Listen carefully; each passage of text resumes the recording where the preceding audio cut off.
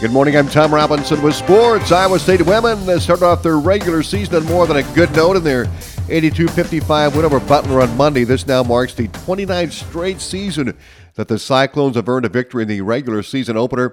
Namir Dew led Iowa State with 19 points and 9 rebounds, just short of a double-double.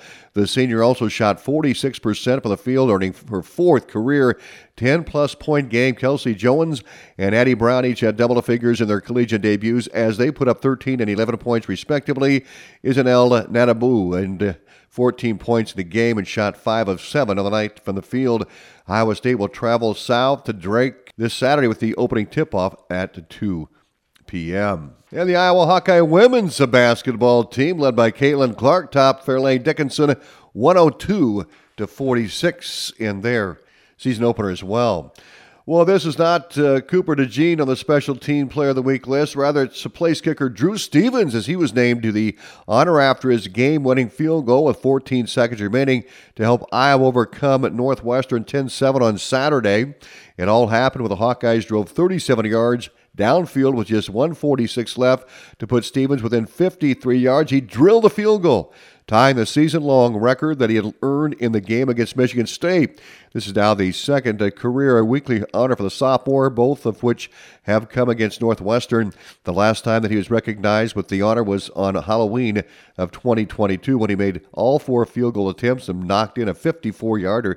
This also marks the 5th time this season that a Hawkeye has been recognized for a weekly honor.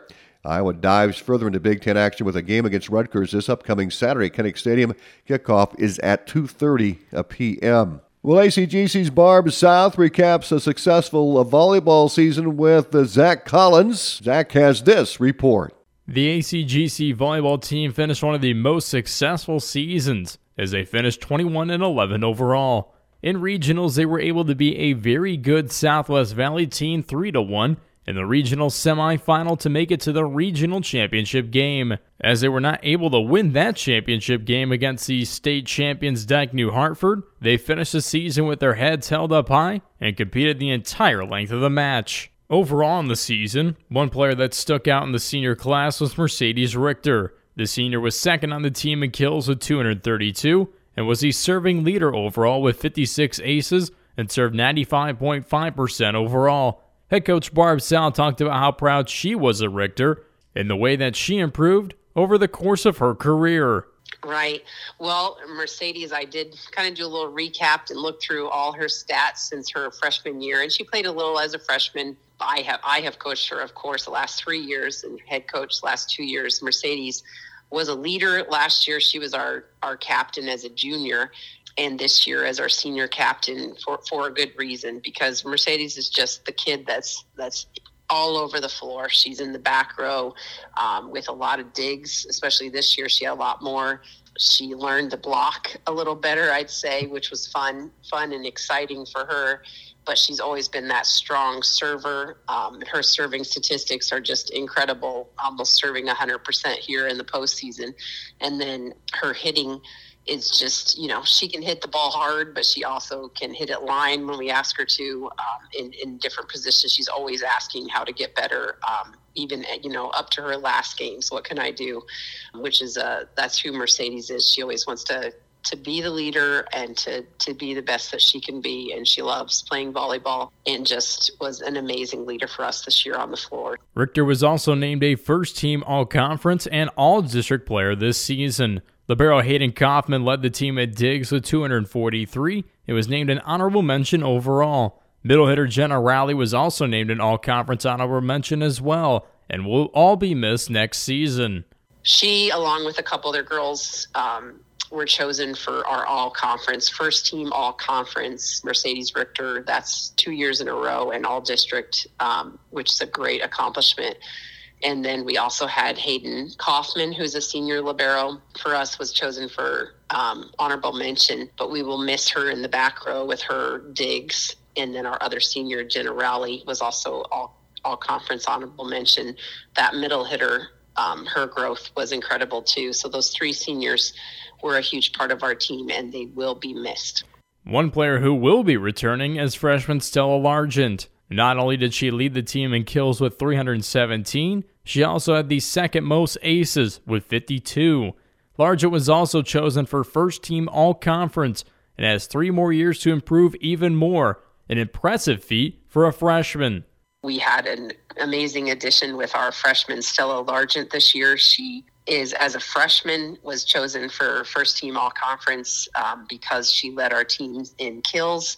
You know, she's played a lot of club ball, AAU ball, and she loves volleyball and brought that. She just stayed calm on the floor and showed the girls, you know, how we can face more difficult teams and to handle ourselves under pressure. And I thought that was amazing as a freshman, but she's a strong hitter that will just continue to lead our conference and district throughout the next few years.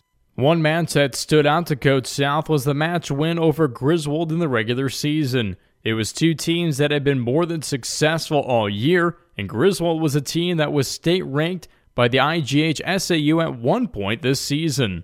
Match against Griswold at that tournament to beat them and knowing that they're a really good team. It just was like, yep, we did that through hitting, and we even got down a set but just never gave up. And I think that's what we'll continue on with next season is these girls don't give up and they just keep working hard together. So I look forward to seeing their success in the future. ACGC's head coach Barb South wanted to thank her girls, the community, and her coaching staff for a more than successful Charger volleyball season and cannot wait for 2024. I'm Zach Collins reporting. And there is still a continuing dispute between the Iowa High School Sports Network and the Iowa High School Athletic Association. The IHSAA announced on Monday that they are litigating a media rights dispute with the IHSSN, which is the current holder of the rights to stream Iowa High School championship events. The Iowa High School Athletic Association states that they object to the IHSSN's live streaming charges as the network plans to continue with live streaming charges for the semifinal and final games in the Unidome. These charges were announced all the way back in the summer of 2023 and are currently being disputed in Polk County District Court. While the Iowa High School Athletic Association continues fighting for free public access to broadcast and streaming of the championship games, they will be improving the game experience in person. They strive to provide fans and schools the experience that helps not only them and their attendance, but also to help student athletes. The Iowa High School Athletic Association says that attending championship games goes towards student athlete programs and experiences. More sports on the web at WesternIowaToday.com.